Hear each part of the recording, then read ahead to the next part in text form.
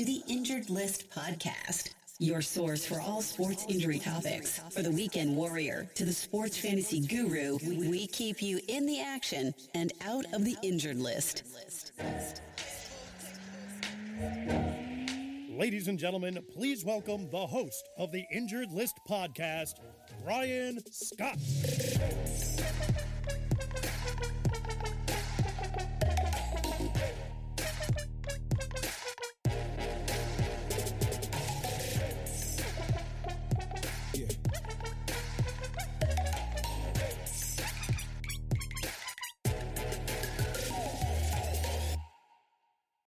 Hey everybody, welcome to another edition of the Injured List podcast. I'm your host, Brian Scott, and thank you once again for joining us.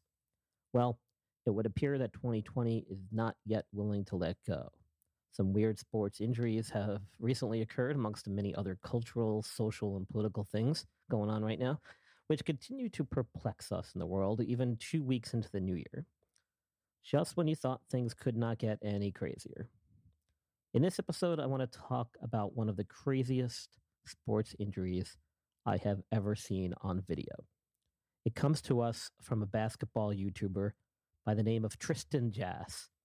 He has amassed quite a following on YouTube with videos of pickup games, one-on-one competitions, and has even shot segments with some famous celebrities. Which brings us to our topic for today. On his video, posted on January 11th, 2021, this year, we see Tristan with two famous celebrity comedians playing in an innocent dunk contest on a lowered rim. Each player took turns attempting dunks at a set height, then the rim was raised. When the rim was at 9'3", this happened, as described by Tristan Jass himself.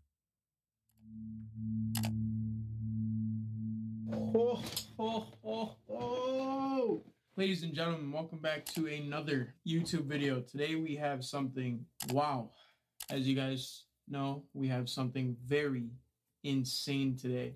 You guys should do a dunk contest thing where, you lower the rim to 7 feet. Okay, you both can dunk on it. All right, now let's go to 8. Now you guys try to dunk on it. Okay, you can dunk on 8 feet, so then let's go to 9. So I literally witnessed the craziest injury I've ever seen with my own eyes in my entire life. So here we go. Now, before we play this clip, I need to let everybody know that this was very bad. Like, if you have a problem with seeing somebody getting hurt, you should probably click off of this video because, trust me, it's pretty insane.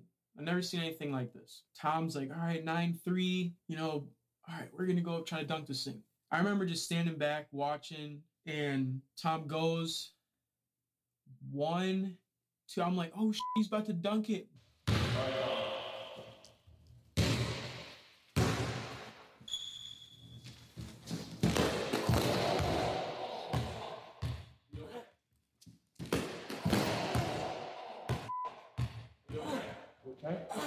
Okay. Boom. The whole world literally flipped upside down and Tom's leg gives out and then he's flying in the air. It was like it happened so fast, but it was also like slow motion at the same time. Like boom, he goes up, boom, his leg gives out, then his arm just. That sound clip was the audio description of comedian Tom Segura suffering one of the worst injuries I have ever heard of or seen on such an innocent-looking dunk attempt during a basketball pickup game. The video is definitely not for the squeamish, nor is the soundbite for that matter that I'm about to describe.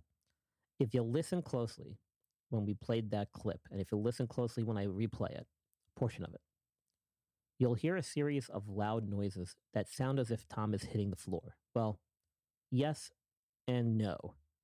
The first sound you'll hear is the sound of his patellar tendon rupturing, followed closely by the second sound, which is his humerus bone fracturing. Yep, that's what I said. Now listen to the clip and listen to what I hear and see if you hear it too. Okay, I'll play it one more time for you to hear, and then that's it. I want you to clue in on those two instances that I described of the injuries occurring and listen for the noises. All right. I have to admit, his response to these injuries has been awesome.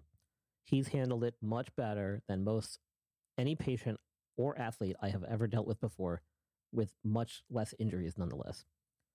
I guess being in the profession of comedy, it helps a lot. I want to play another sound clip, and this is of his description of the injury because he does a great job in telling it and turning what for some of us would be very devastating to a great story that I'm sure he'll share and laugh about for many years to come throughout his comedy shows. His injuries, though significant, are not life-threatening, and he should make a full recovery. We're having a dunk competition, which is silly enough in itself. I won before I injured myself. Like, it was just to, like, keep going. So this is what the winner looks like. Like, I won our competition. There's a moment when I first dunked. Roy goes, "Hey man, you got that Larry Johnson going." And I opened my bag and I had a Larry Johnson jersey in there because I was going to wear it during the dunk competition. Here's what I remember vividly that like kind of freaks me out when I remember it. They raise it up and I don't know if I'm going to be able to do it, right? And Roy pulls me aside. And he goes, "You're going to have to dig deep on this one." He goes, "You're going to have to reach for that inner Larry Johnson."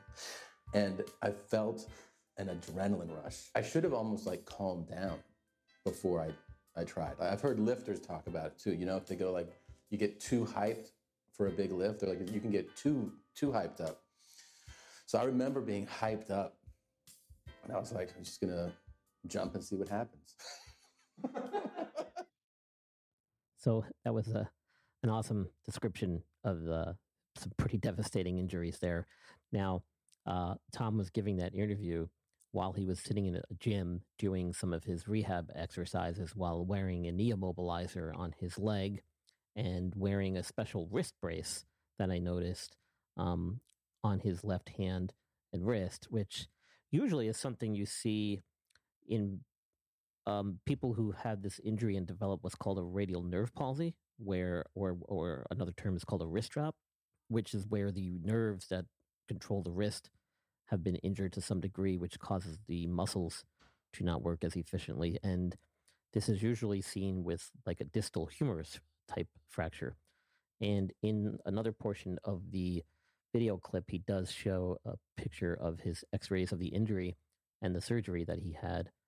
And that's exactly what it was. So definitely a major traumatic injury from just going up for a basketball dunk. Now, hopefully for him, that's just a transient nerve injury and it poses no long-term problem.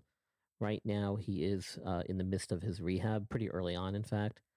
He's walking with a walker that has a special platform on it so that he can rest his arm on and through the elbow, which puts stress more on the shoulder joint and not the humerus itself. And so he is able to walk with that assisted device. And as he recovers with his knee, he'll be able to eventually walk without that. So now there's a lot to unpack here with regards to the injuries. And I can go on for quite a while talking about the nuances and the details of each of these injuries, the surgeries that were required for them, and the subsequent recovery. But we just don't have the kind of time here. So if you want to know more, check out my webpage, drop me a question, check out some of my previous episodes of the podcast, or listen to Devil's Advocate Sports Talk live on Facebook every Tuesday at 8 p.m. with my good buddy and host, Abe Delgado. Now, we'll be right back after this to talk about the one injury from this past week that you all want to know about, Patrick Mahomes.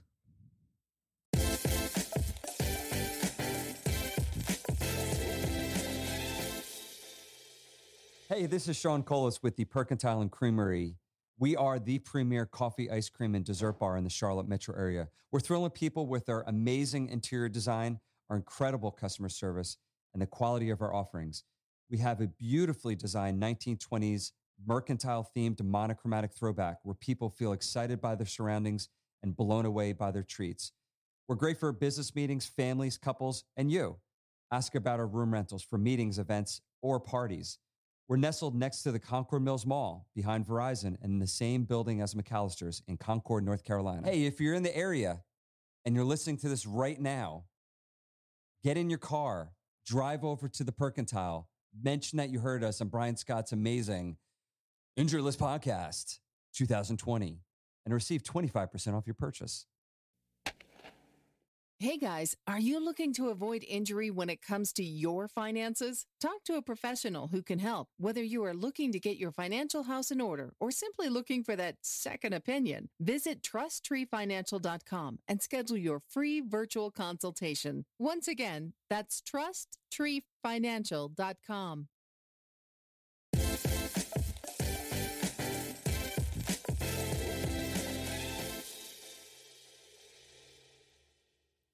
Okay, welcome back, everyone. Let's get into probably the most important injury of the past week, and that is the concussion to Patrick Mahomes. If you listened to me do my weekly injury update last night, then you got a little snippet of what we're going to talk about here.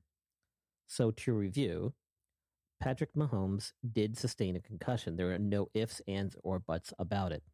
First of all, you do not need to be lying down on the field unconscious to be concussed, nor do you have to be hit with a helmet-to-helmet contact. All it takes is enough force to the head to cause the brain to shift ever so slightly within the skull, and the brain can sense this as trauma. Now, what was interesting about Mahomes' concussion was the manner in which it occurred. It was a clean hit. Let's get that straight right away. He did not get hit with a helmet-to-helmet. He actually had a sudden deceleration type of injury at the moment that his head whipped downward and his face mask contacted the ground.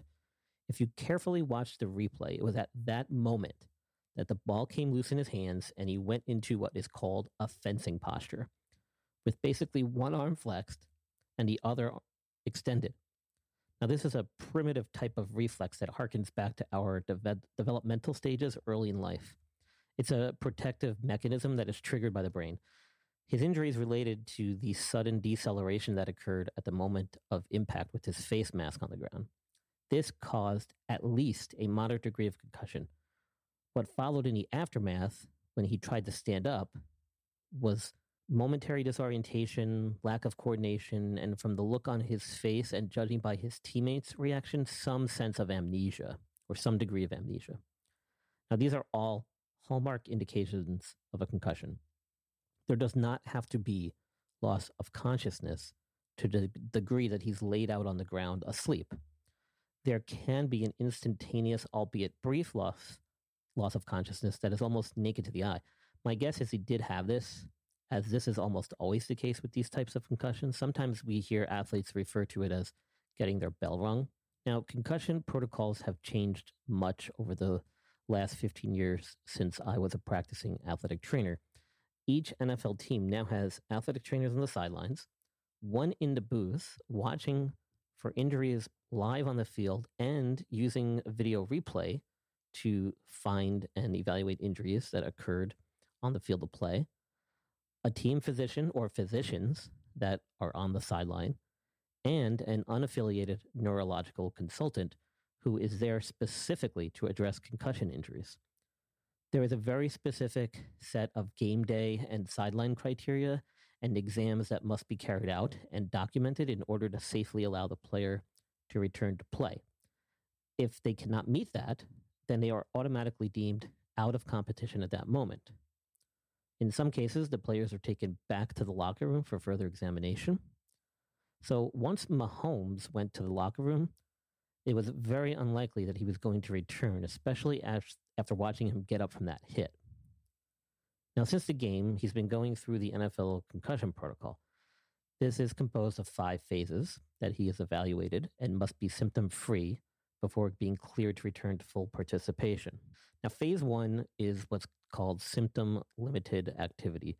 The player is prescribed rest, limiting, or if necessary, avoiding activities such that are physical and or cognitive, which may increase or aggravate the symptoms.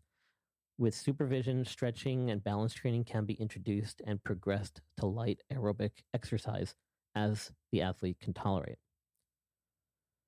Phase 2 is when they introduce aerobic exercise with supervision, and the player can begin graduated cardiovascular exercise that may engage in dynamic stretching, some more balance training, as well as neurocognitive and balance testing that can be administered after completion of the phase 2. And those results should then be compared to baseline results that are usually taken preseason.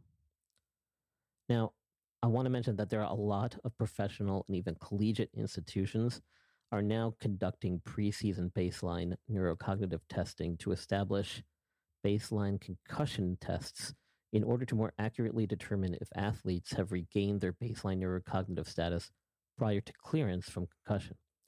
They do this in a variety of ways, using standardized physical tests, cognitive tests, and in some cases, computer-designed testing software to measure quantitative data and establish individual baselines. Now, in phase 3, they start introducing more football-specific exercise. The player continues with supervised cardiovascular exercises that are increased and may mimic sport-specific activities. Their supervised strength training is introduced. The player is allowed to practice with the team in sport-specific exercise for no more than 30 minutes or less with ongoing supervision. In phase 4, club-based non-contact training drills, continued strength training, balance training, cardiovascular exercise, along with the team-based sport-specific exercises are incorporated. Participation in non-contact football activities such as throwing, catching, running, and other position-specific activities are allowed. Neurocognitive and balance testing should be completed no later than the end of phase 4, with results again interpreted as back to baseline. Finally, phase 5, which is full return to football activity and clearance. Now, upon clearance by the club physician for full football activity involving contact, the player must also be examined by an independent neurological consultant assigned by the NFL to their respective organizations. If this consultant concurs with the team physician and the player's concussion has been deemed resolved, the player is cleared to play the next practice or game with no restrictions. Now, there are no set timetables for these phases. It is very variable and highly individual based on each athlete's injury, whether or not they've had prior concussions or if this is their first, and how quickly or slowly they move through each phase. Some athletes progress very quickly through all the phases. Some do not, while others may linger or struggle to get through from one phase to another. This week's decision to play Patrick Mahomes may truly come down to a game time decision. For those of you who have listened to my previous podcast, you may remember I did a special on the NFL Combine. Well, if you did not, in that episode I discussed the history of the Combine and how it was originally set up as a way for teams to get medical information and exams on prospective draft picks. I also spoke of how it has evolved into a very collaborative medical conference for the many medical specialists involved with the NFL organizations. As a result, many of the policies and procedures regarding standardization of the NFL concussion and return to participation protocols are developed and tweaked at the NFL Combine every year. Now the NFL protocol is way more comprehensive and elaborate when compared to other levels of competition and competitive athletics. However, the objective remains the same: safely returning the athlete to play when concussion has completely resolved, thus minimizing the risk of repetitive brain trauma and thus long-term brain injury. All of these phases I described were lifted right off of the NFL concussion protocol website, which you can find online. Well, there you have it, folks. A lot of the things happening behind the scenes this week leading up to the AFC Championship game. If I know my good friends in Buffalo, New York, who are all Bills fans, they would probably rather win the AFC Championship, having beat the Kansas City Chiefs with Mahomes under center, rather than him being out. So we'll see how this all plays out. If there is one bet I'm willing to take, it's that the Las Vegas and the bookies out there are scrambling right now to try and come up with spreads ahead of this weekend's matchup. Now stick around to listen to my segment on Devil's Advocate Nation. If you missed it last night, we'll be back after this.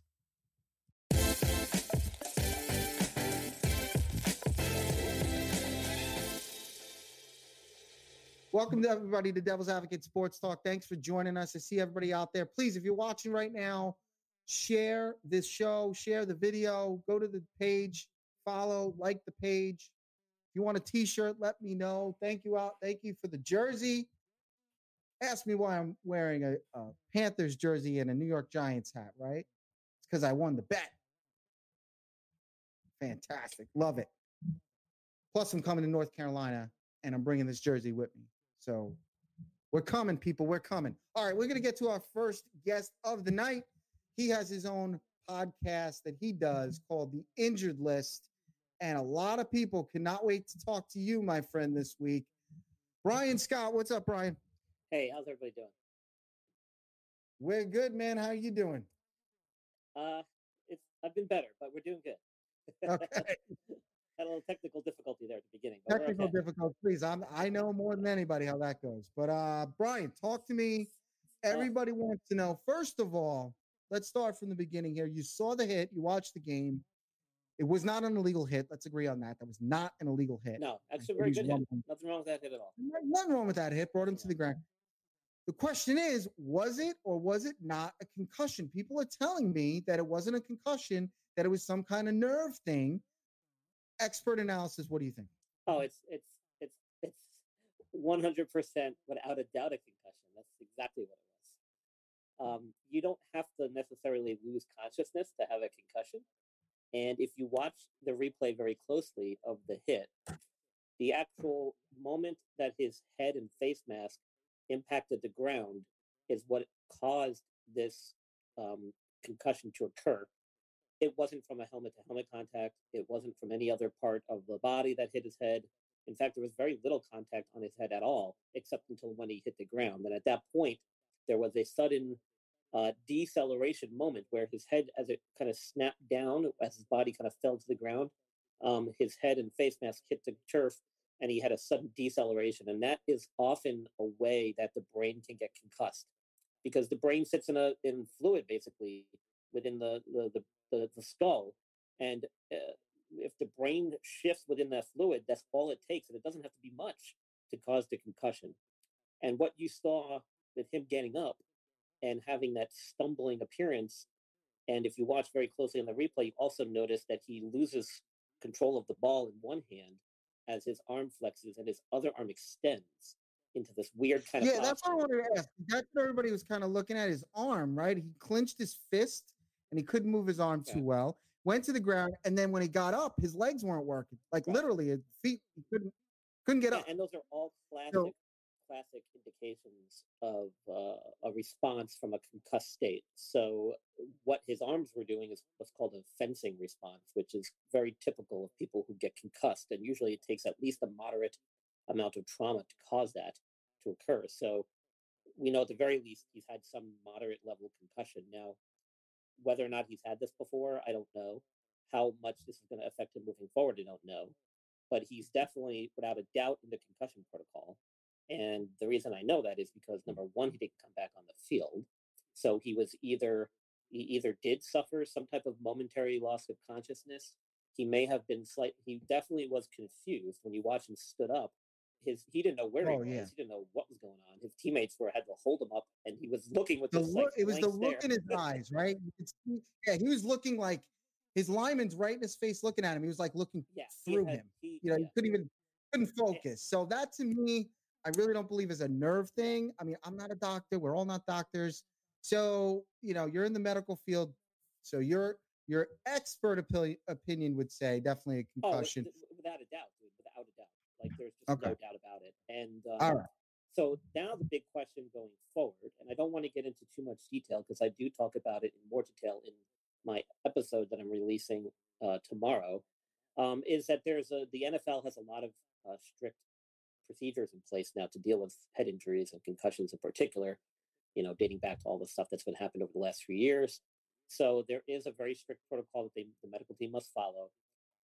It is actually monitored by an independent, unaffiliated neurological consultant who is there at the game and who also has to follow up with these athletes for post-concussion protocol follow-up. So it's not like they can kind of pull a fast one, so to speak, and slide these guys back into the game anymore. That those days are over. No matter how much Mahomes tries to fake it or tries to tell everybody he's okay, they're going to make him do certain types of tests to get him back on the field. And if he couldn't make it out of the locker room back onto the field at the game, then he's definitely in the concussion protocol, and that consists of 5 steps. And in order to get back on the field and play, he must be able to get through those 5 steps symptom free. what becomes the issue is how quickly he can make it through those steps leading up to game time. All right, so it's a concussion, right? Let's go forward with that. It's a concussion. Is there a possibility, though, that he can play? Like, Yes. if he passes the majority of these tests, he can play, though, Yes. right? What? There was some, I guess, confusion that, like, if you're concussed and it's confirmed a concussion, that you're pretty much ruled out the next game. That's not the case. I don't want to say that that's automatic because it never is. Each concussion has to be taken independently. Everybody reacts to these types of trauma on their own level, to their own degree. And it depends on the severity of the concussion. It depends, again, whether they've had a history of concussions before or not. Is this his first time, or is this a multiple type of injury that he's sustained? So all that kind of factors in. I can tell you that being an elite athlete definitely helps get you back on the field sooner because he'll have access to all the medical team, 24/7 basically. And I'm sure that they monitored him very closely the first 48 hours or so. They've probably already run him through a battery of cognitive and neurological tests over the last few days. Now they've probably even started him doing some of the cardiovascular things that they need to do in order to test his cardiovascular response and his physical fitness abilities to see whether or not he's still symptomatic. And eventually, once they get him back into football activities, if he's able to do all that and get through it without a problem, he'll be able to play. The question is how quickly he can make it through those steps. And again, that's very independent of each athlete based on the injury, based on the history, like we said. So it's really going to be kind of a day-to-day thing. So you can never really rule somebody out right off the bat for 1 week. Now, I can guarantee you, though, if this was the regular season, there's probably no doubt that he probably would be sidelined and not on the field this weekend. But because we're in the playoffs, obviously, and we're going for the Super Bowl, an AFC Championship game, there's definitely going to be an all-out effort to get him through this, get him back on the field for this game. So I would not be surprised if he's ready to go. He's got a shot. I would not be surprised if he's ready to go. All right. It's literally going to be a day-by-day thing to see where he's at as far as his return to play. And it's probably going to be like one of these game time decisions. Unfortunately, this is one of the true times where it's probably going to come down to game day. That doesn't sit well with the bettors and the bookies in Vegas because I'm sure that line is going to be changing drastically up until game time. So I wouldn't place your bets until right about the kickoff there. But we'll have to see. So you're saying it's going to be a game time decision? We'll see. We'll see. I mean, personally, I don't think they have a shot against Buffalo without him. I don't care about this hashtag anything can happen. So, one thing that I think this will be really interesting to see with is, everyone talks about how the offensive coordinator, Fandemic, has been passed up for multiple head coaching positions. But, what you never really hear about in the reports on him is whether or not he's actually interested in being a head coach, whether he's comfortable where he's at and he just doesn't want to interview for these jobs. Perhaps he's waiting for the end of the season to interview and wants to get through the playoffs, which is very respectable.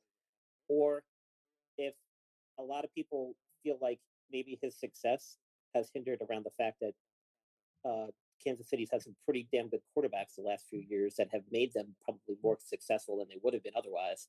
And maybe they're not attributing all the success to him. Because prior to Mahomes, they had Alex Smith, who did a hell of a job over there too. So, we'll see what happens. And with this backup quarterback, Henny, I don't like their chances without Mahomes in there, especially against the Bills. Bills are on a roll right now. Yeah, I mean, well, even with Mahomes there, I think you're gonna see a limited Mahomes anyway. I think even if he does play, he's gonna have that in the back of his head. The coach is gonna have it in the back. He runs strategically, right? He's not, I wouldn't really call him even a Russell Wilson, but he's certainly not a Lamar Jackson or these guys where they actually get running plays called for them, right? He does it in the moment. He does it when he just needs to do it, just to get a first down, to get 4 or 5 yards when everybody's covered. He's not a running quarterback per se, but at the same time, if he's limited, it's going to be in his head and the rush, right? Is he going to flinch a little bit more when there's somebody in his face? It could affect him. We'll see what happens. Brian, what else you got on top? Is there anything you want to talk about besides this particular subject? So I got I don't know if you guys watch a lot of YouTube or look at a lot of these YouTubers out nowadays. But in my next episode tomorrow, I talk about one of the craziest injuries I've ever seen on video related to one of these YouTube basketball guys who posts a lot of videos of himself doing one-on-ones.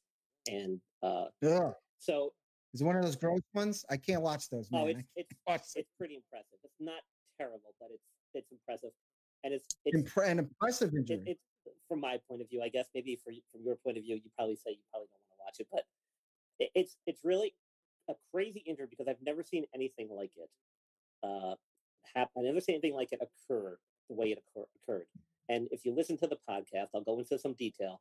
And I'll say, if you're familiar with a lot of the professional comedians, it happened to Tom Segura, who's an awesome comedian, who I like to watch his stand-up routines very much. And it's a crazy injury that he suffered a couple of weeks ago while playing in a pickup basketball thing on YouTube with a YouTuber and with another famous comedian, Bert Kreischer. So check the podcast out because I go into a little bit more detail. We play some video clips. It's a crazy injury for what he was doing. I've never seen anything like it. I just wanted to plug that real quick. Awesome. But I'm excited about the NFL. Hockey just started. It's been pretty cool so far, seeing these teams play back-to-back games against the same team. It's given a little bit of excitement, almost like a playoff type atmosphere. And there's a lot of good young talent around the NHL right now. A lot of crazy stuff going on, baseball free agency and GMs sending dick pics out. So it's been really interesting, there on that front. So it doesn't count. It was 4 years ago. Oh, I didn't know that was the number. Okay, well, that makes sense. I was wondering if maybe it was the same reporter that Brett Favre was sending pics to. The Mets get, all this great news, right? They got a new owner. He's aggressive. He wants the team to win. He's throwing money into it. The Mets have a lot of hope. We get Lindor. We get Carrasco. We get that great reliever May, right? We're like this is it. We're finally going to not be the redheaded stepchild to the Yankees this year. And then all of a sudden this comes out. We, get rid of our GM. It's always something, right? It's always got to be something for those damn Yankee fans. And I see you out there, Sal, and everybody else, all you Yankee fans out there, just busting our balls about the New York Mets. And goddamn it, we're sick of it. We don't care about 26, 27 championships. We don't care, okay? Because it's going to be sweeter when we win ours the next time. Yeah, blah, blah, blah, Sal. Well, NBA is going strong. What are your I'm curious what your thoughts are, or any some of your other guests later, or any of the people listening and watching now, what their thoughts are on this whole Harden and Kyrie Irving and Kevin Durant thing. I can't stand it, okay? Don't get me started with basketball. Number one, get rid of the goddamn three-point line. It's ruining the game. You got 7-foot centers that won't touch the floor unless they can shoot threes. Patrick Ewing and guys like David Robinson, these guys wouldn't even play in the NBA right now because they can't shoot a three, okay? It's absolutely ridiculous. James Harden, I lost respect for KD when he did it. I certainly lost respect when LeBron James did it. That's when he became the enemy, right? The proverbial villain for everybody out there because he keeps jumping ship, moving from teams. It should not be allowed. You signed a contract, buddy, okay? You can't be picking and choosing the teams that you want to play for just because you want to play for the Nets because you decided, you don't like the Rockets anymore and it didn't work out with Westbrook and this and that. It's absolutely garbage. This is why I love Giannis, okay? Giannis is one of my favorite NBA players and he will always be because I respect him. He does not, what he doesn't even do? People call him, other superstars call this guy to just work out with them in the offseason. And he says no. He says absolutely not. You want to know why? Because I don't want to be friends with you because you play for the enemy. You play for another team. I'll be cool with you. We'll be cordial. Maybe when my career's over, we'll be friends. But I'm not working out with other guys. I'm not joining other teams of other guys. This guy came from nothing. And the Milwaukee Bucks gave him an opportunity of his lifetime. And he reciprocated, right? He said, I'm not leaving you guys. I'm going to stay with you guys. He could go to any team he wanted to, just like KD and LeBron and all these guys, but he doesn't, right? Yeah. And that's why everybody loves Michael Jordan. He was homegrown. Well, even though of all guys, sorry, Brian, but of all guys that should have left the organization, you watched The Last Dance. The issues that he had with Krause, his whole career, he hated the guy. They hated each other, but he didn't even think of leaving. Yeah. Not even once, only to play baseball when his father died. Said there's some conspiracy theories about it. He was going to get suspended and all this and that. But that's why Michael Jordan will always be the best ever, because he had the most talent. Yeah, LeBron's up there with his accomplishments, but he doesn't have the respect. And LeBron has the balls to come out last year after he wins in a bubble and says, put some respect on my name. Stay on a team for more than 3 years and win a championship, and we'll put respect on your name. And I think that is why I respect Steph Curry so much, too, because he's been super successful and he's a superstar on a team that prior to and even after KD had some good players that they kind of placed around them, but nobody to the superstar quality of like a LeBron and Davis, or a Harden, KD, and Kyrie, or, you know, name a few other teams. But so I respect Curry for that much more. Now, you know, you and I are a little bit old school probably, and this is probably a generational thing, hopefully, that the NBA is going through. And hopefully once these guys are all out of the league, this will stop. Because I feel like it's really just this crop. It's starting to stop. It's starting to stop. I mean, I know this happened with Harden. Yeah, because and by the way, one of my favorite, did you see his line? I just saw his line from the other night. Luka Doncic, man. Yeah. 36 points, 14 rebounds, and like 15 steals or something like that. Or 15 assists. That's what it is. I mean, the triple-double, the numbers. This guy's like, and he's deceivingly big, dude. He's like almost Magic Johnson size here. He's a big dude. He's legit, man. I love the kid. I think he's fantastic. Those are the guys I want to see in the NBA. I love Steph Curry, but again, he's a guy that depends on the three-point line a little bit too much in my book. You know, get down and dirty, man. Get the post. Well, that's not. Yeah, but he's a guard, number one. He's not. I know that, but guard Jordan wears the guard too. I just mean in general, the NBA's got to get back to stop calling these ticky-tack fouls, these flagrant fouls. Listen, not everybody should be playing basketball. Can't handle it, man. You got to be tough. This is so. You know what's cool? Seeing Manute Bol's son. Have you seen Manute Bol's son? Dude's a baller, man. He's pretty good. He's a baller. He's pretty good. Better than his dad already. I'll tell you that.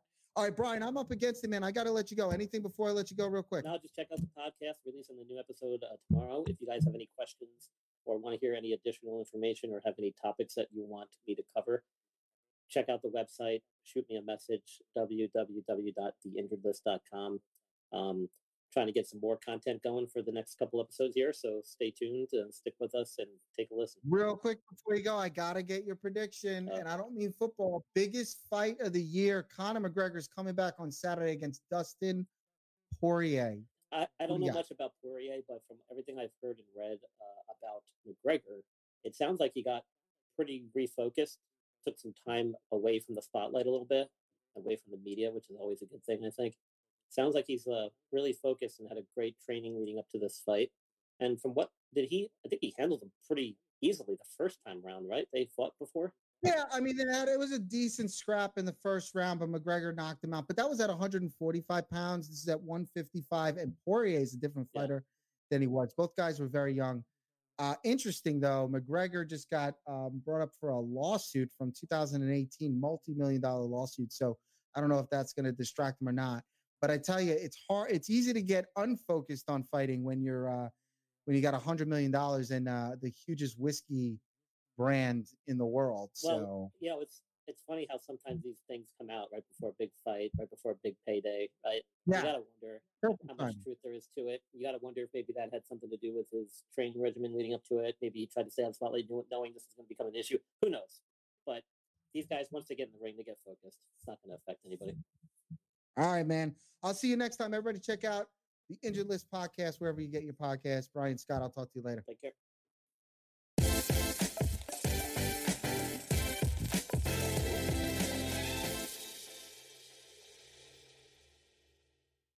You're listening to the Injured List podcast with your host, Brian Scott, your go-to resource for all sport injury-related topics. For show notes and other resources, visit theinjuredlist.com.